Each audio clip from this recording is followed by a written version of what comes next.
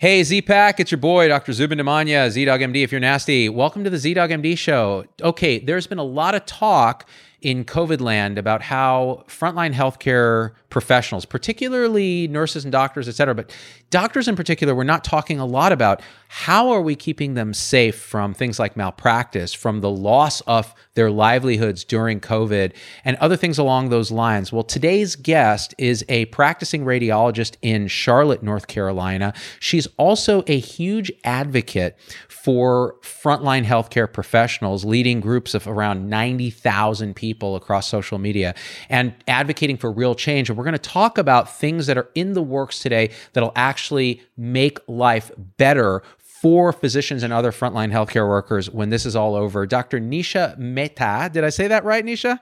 Basically, Nisha Mehta. Yes. Mehta. See, I'm supposed to be Indian. I was named after Zubin Mehta. It's okay. I appreciate the effort. I think it was good. There we go. Let's launch into it. First try, it was great. So what are you working on right now? What are the concerns? Because you and I have talked about this. Like, what are the real concerns that people are showing on the front lines? Because the press doesn't talk about these things, so we have to advocate. Yeah. So, I mean, I think I'm probably speaking to the choir here, but really, when we talk about all the things that we're talking about with malpractice protections and practice protections and all these things, we see and breathe this stuff all day. But I think the public obviously doesn't see a lot of what physicians face on a daily basis. And so they're kind of out there thinking, of course, the physicians will be fine. And I think that they don't realize how much stuff is going on in the background and how much COVID-19 is impacting physicians on so many different levels, right? So they see the front line piece all the time, right?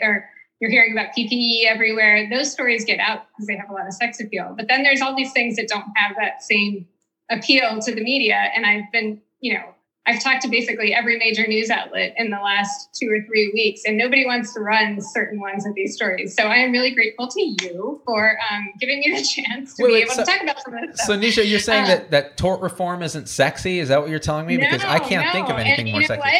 There's a lot of trial lawyers that would appreciate us not talking about those things. And so there's a lot of it's not just the media. When I've been on the phone with a lot of different congressional leadership and nobody really wants to talk about tort reform because nobody wants to do it. But what I keep trying to emphasize to people is that really, it's really hard as a physician to go out there on the front lines right now and know that your family could be at risk for what you're doing. And I don't even know if the word is getting out even to physicians that how much exposure that they have to liability right now, because I think we always just assume people take care of us, but that's not always the case. So to tell me more about that, because I need to understand better, because I've gone through this a bit and it's kind of terrifying. The idea that if you go help somebody or you practice out of the scope of your practice and something happens later on, you're still legally liable like any kind of malpractice. I mean, it's insane.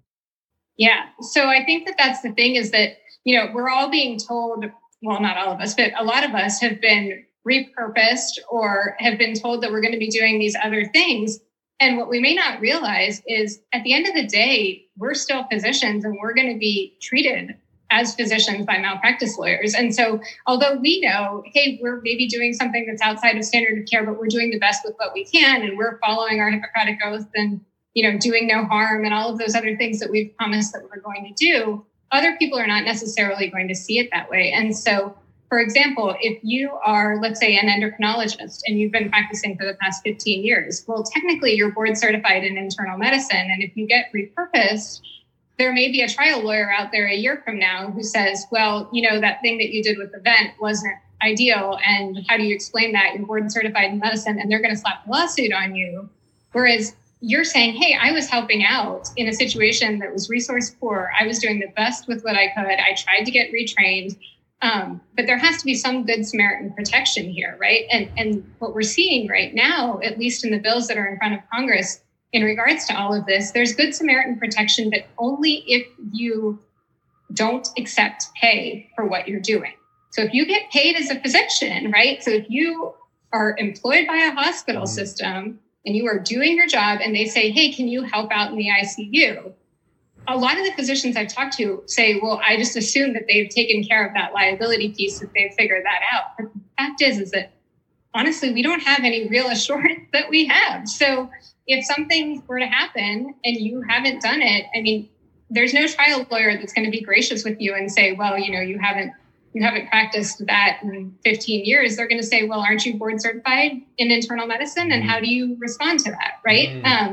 So there's liability on that end of things. And then there's also a whole other scope of liability that isn't being talked about in terms of, a lot of us are practicing outside of the standard of care. So, in radiology, we talk a lot about how many mammograms are being deferred right now, for example, or how many screening, if you're a dermatologist, how many skin biopsies are you? Or a pediatrician who's not able to vaccinate children. And then if they get measles, who's liable, right? Right. Or that's the anti-vaxxers. We know who's liable. It's the anti-vaxxers, but that's not what the trial lawyers will say. Right. Right. And then the GI colonoscopies, right? All these things that are screening things that we're just practicing outside of the scope of care because we're trying to do no harm, right? We're saying, okay, if you're 72 years old right now, the last place you want to be is in a medical facility. And so we're saying, let's defer that mammogram when you've had 5 negative mammograms in the past 5 years, and the chances of you dying from getting, from having a low grade cancer that hasn't popped up right now versus the chances of you dying from coming into the healthcare system and leaving your house are probably in the favor of you not leaving your house. But we don't have any protection right now on paper that says you can't sue us for a misdiagnosis. Because if the patient says, well, I was willing to come in for my mammogram, they told me not to come in. Who's protecting the physician in that situation, right? And this is particularly frustrating because, again, they're asking us to risk our lives, right? They're asking us to do these things that are out of scope of practice. They're even talking about a physician draft at one point where they were going to bring in retired people. And, and my wife, who's a radiologist like you, she's like, if they ask me to manage an event, I will tell them to go F themselves because I am not taking that legal liability because it's been, even though she board certified in internal medicine, like you said, so she's board certified in internal medicine and then went back and did radiology because she's like, I hate internal medicine because she saw the light. They would have no impetus just throwing us under the bus. And what's the worst about this is that if we die because we didn't get appropriate PPE or proper support from a hospital system that employs us, I bet you we can't sue them. We should try, but I bet you that they would put the brakes on that, right? There'd be some kind of liability clause in some complicated contract you sign that says you can't do it. So what are you fighting for then in terms of actionable items that we can actually make this better, and how can other frontline healthcare professionals help? Yeah, so as you've alluded to, we've got these communities online. You've got communities, I've got communities, many other people have got communities. And as COVID-19 started to escalate, we were hearing from a lot of people about just all these things that they were worried about, right? Not inadequate PPE, where are the malpractice protections, what happens to the residents who are being thrown out onto the front lines, who's protecting them, right? What happens to our practices, which are going under? There's practices that are shutting down all across the country right now because they can't stay solvent with maintaining payrolls. Physician practices run at 50 to 60% overhead on average, right? So it's very hard for a lot of people to keep their doors open. And we were saying, well, you're sending us out to the front lines, and are you protecting us in any of these other realms? Or are you just telling us to go out there and do our job while you, by the same token, are providing bailouts to casinos and, all these other places? Can I interrupt for a second? Because this is so important. An average physician practice, like if they hire or staff, say, a PA or a nurse practitioner that's over $100,000 in payroll, they are disqualified from getting help from the federal government through the Cures Act. Like, these small businesses are going under. These are our people, our tribe, and they're suffering even though they're manning these front lines. And so you're saying, well, we got to fight for that. Yeah, exactly. So, I feel like it's been a long time since we've stepped up and really taken charge of what it is that we need for ourselves in order to be successful. And I think that COVID-19 has really escalated that, because before, when it was all these people coming at us from all these different directions in terms of people who wanted a piece of the healthcare pie, right? Obviously a huge industry, a huge portion of the GDP, and there's all these people dipping their hands into it.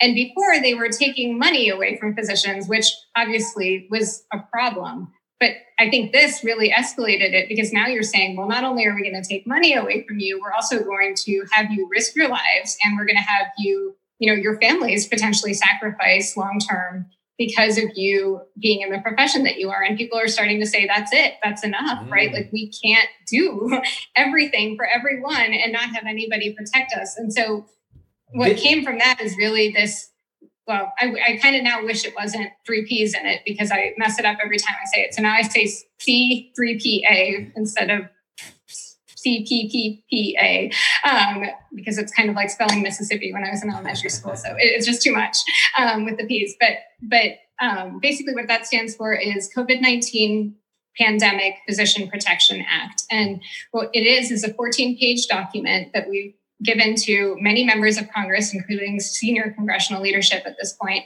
outlining on the basis of feedback from these communities of over 100,000 physicians, what it is that we think that we need to be successful and be able to go to work every day and do the job that we're being asked to do without having to worry about so many of these external factors like malpractice and, who's going to take care of our families if we were to pass away and what happens to those $300,000 in student loans that we've refinanced that now our families are inheriting, for example. So all of these things that people, don't really want to talk about, but when we're out there saying, hey, are we going to make this decision to go and practice in this environment? In the back of our heads, they're all things that we're worried about in terms of our own health and in terms of our family safety. And so this document basically outlines all of those things that we feel like we need to do to practice, to protect physicians, whether it's, mental health coverage for all the things that you're going to see, right? People are seeing their colleagues dying. They're seeing really young people dying. I mean, there's a lot of this stuff that's going to have long-term impact that we haven't really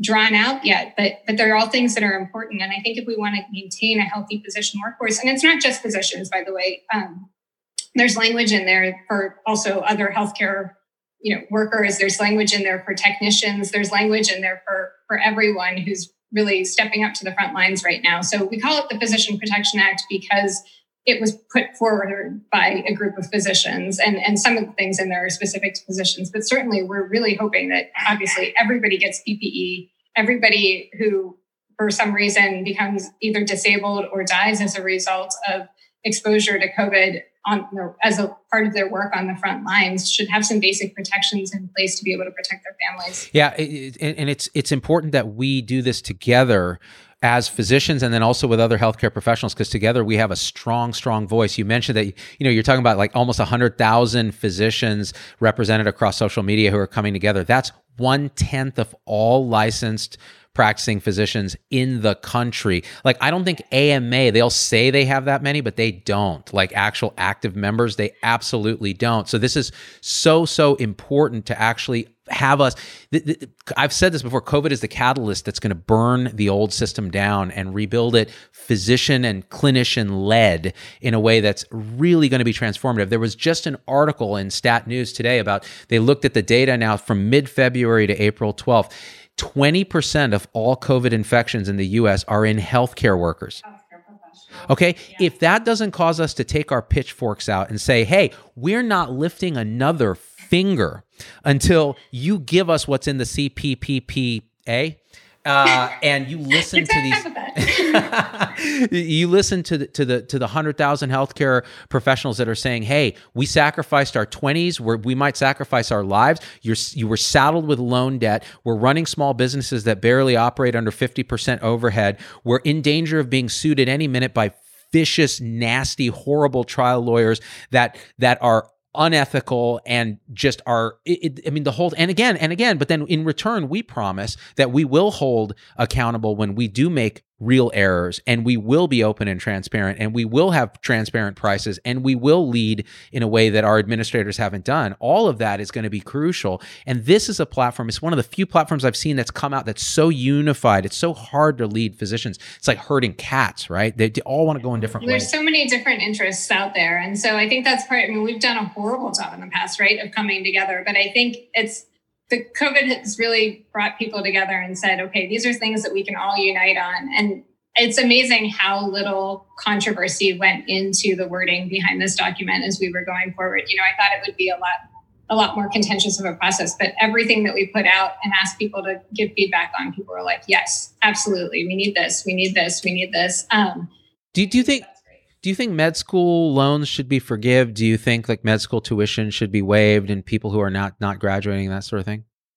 So that is probably the most controversial, actually, surprisingly, the most controversial part of this. And we went back and forth as a group actually talking about whether or not we wanted to ask for full student loan forgiveness or whether, and I think that it's important to note that everybody that signed their name on that document doesn't necessarily approve of every single thing that's in it. They're just saying, there are things in this document that I can stand behind. So even myself, I don't necessarily agree with every single thing that's in there. But what we wanted to do was create a document that was representative of what everybody was, asking for and just at least get it out there. And then hopefully people can advocate for the things that really speak to them. But I think for student loans, at the very least, we're not allowed to deduct our student loan interest payments and other people are. So like, what is that, right? We have higher student loans than everybody else on average, right?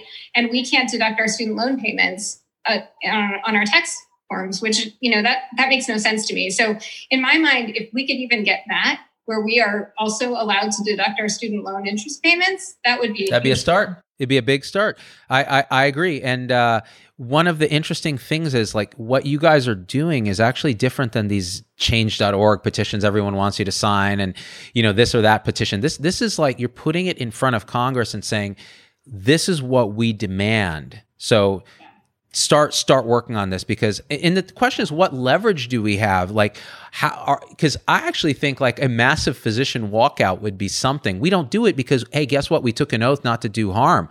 But the truth is at some point we have to stand up and say an existential threat of death, lack of support, and financial ruin for ourselves and our family, that matters, right? It does matter. It does matter. And I think that's something that I keep trying to talk when I'm talking on the phone with these legislators. I keep trying to tell them that there is this brewing, discomfort amongst physicians where everybody is sort of saying, well, at what point is it actually unethical for me to partake in this system? Because, when we are going in there without PPE, right, we're serving as vectors potentially to hurt more patients. And, are we actually doing anybody a service by doing this? And so I think that there's a lot of ethical issues that have come up over the last few weeks that are really bringing into light, what is it that we as physicians have an obligation to our patients to do in terms of speaking out so that we can actually have a sustainable healthcare system? Because if the entire front line falls because nobody has PPE, well, you've done the public a huge disservice there. So if you don't take a stand about these things right now and say, these are things that we absolutely need in whatever form that stand is, I think a walkout would be, I think there's a lot of challenges associated with that I'm not willing to commit to right now. But I think I do think that it's very important that we come together as a unified voice and say, these things are unacceptable. And if we really want to be able to take on COVID-19 and every other challenge that's going to come, because guess what? COVID-19 is not the last problem that's going to happen in the healthcare system, especially when we've been on this spiral that we've been on for the past decade or two. There's a lot of changes that need to happen. And if we're not unified and say, these are things that need to happen for us to be able to provide healthcare in this country and have a system that's sustainable, we've done everyone a disservice. So I think we're definitely needing to stand up. You know what I think would be fun? Here's some acts of civil disobedience we could do that. Yeah. Okay. I'm going to throw some out here. What if every single doctor and nurse refused to pay their taxes 1 year until the federal government intervened on tort reform and on paying us to actually have real outcomes instead of, the money games that we're playing now? What if we all refused to chart another click in Epic or Cerner or McKesson until we got some of these assurances and had true clinical leadership leading our big organizations instead of the MBA parasites that have never touched patients? What if we actually, decided we're only going to do the care we know our patients need, and we're not going to document anything beyond what is absolutely necessary to the care of that patient, and I don't care. And if you don't get paid as an organization, that's on you. You figure out how to get paid. I'm going to take care of patients. And there's so many ways we could actually lever our power in this country. And the last thing I wanted to say is, if we don't join, and this is controversial in some physician circles, but if we don't join with our nurse and respiratory and dietitian colleagues if we don't join together with them and present a united front, we will fall, because they have numbers and a voice, and we're all in this together. So I think if we do that, I think we'll see a lot of power. I definitely think here, there's no question we all need to come together, right? Like you said, there's less than 100,000, less than 1 million practicing physicians in the United States. There are millions of nurses. There are millions of other healthcare workers. And I think all of us coming together and saying, we know this system, we work it day in and day out. We know what needs to happen. You've got to listen to us and take our feedback. That's a no-brainer. I think we really all have to come together. Yeah. So tell me some calls to action for the Z-Pack here. How can we get involved? How can we help have a voice? So, I mean, one thing that I think the congressional members that have seen this have been really impressed by is the speed at which we were able to increase numbers on, so we talked about a change.org petition. We do have one because we're trying to get people, we're trying to show people that we've got numbers. So there's a change.org petition at change.org/help physicians. And the more signatures we can get on there, the better. It doesn't have to be just healthcare workers. It can be your friends. It can be your families. It can be your patients that care about you, whoever.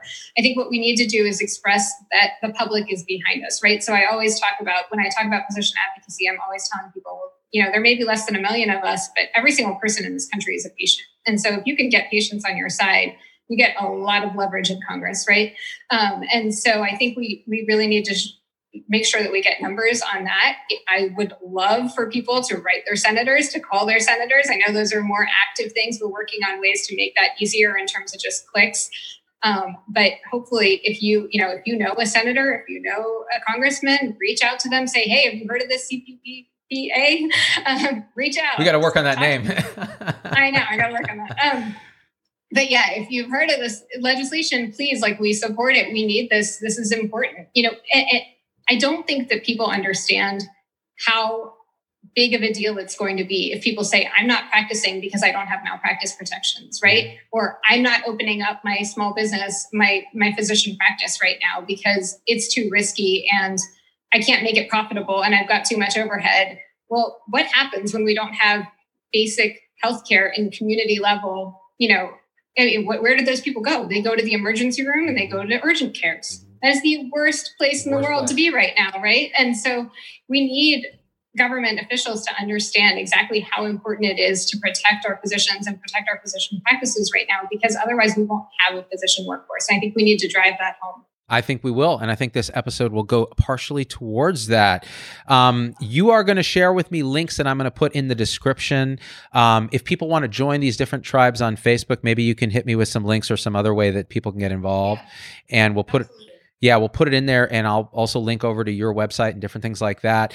Nisha, Mehta, you are the bomb. And, just because my wife's a radiologist doesn't mean I play favorites. So far, I've had 2 radiologists on the show talking about COVID, which is great. And what I want to make sure that the Z-Pack understands is that if we don't use this situation to incur meaningful change in the world for healthcare practitioners and their patients, we have dropped the ball, right? So we need to take this outrage and this hurt and this struggle that we're feeling and actualize it into something that actually happens. That's why I'm so glad to channel it into something productive. Absolutely. Instead of just throwing feces like we're really good at doing, let's throw feces at lawmakers.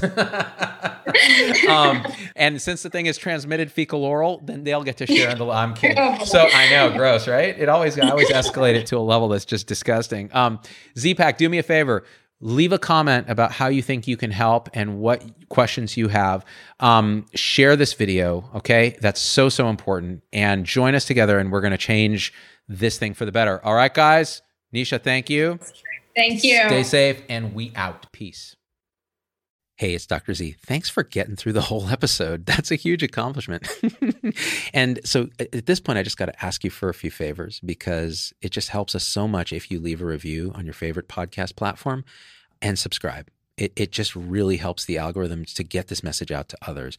The second thing is email me, hello@zdogmd.com. I get all these emails personally. I can't respond to them all, but I need to hear your voice, because especially on podcast, we don't have a comment section. And I want to hear how this episode affected you, what you'd like to hear in the future, what you think we got wrong, what we think we got right, anything, or just say hi. So that's really powerful. And the third thing is, financially, it helps us a lot to support the show in any way you can. And if you go to zdogmd.com/supporters, you can join our supporter tribe on your favorite platform, YouTube, Facebook, Instagram, wherever. What that will get you on those platforms is live shows with me that are exclusive for supporters, and access to our Zoom meetings where we talk about awakening realization and we share with each other our own experience. It's a powerful group effect. It's a community, really. And we support and love each other and share, again, through our own experience, how we're waking up. So, and that ripples out into systems, into transforming healthcare and education and government. So it really starts with us. So join us there if you can. Again, zdogmd.com/supporters. And I'm so grateful to have you with us.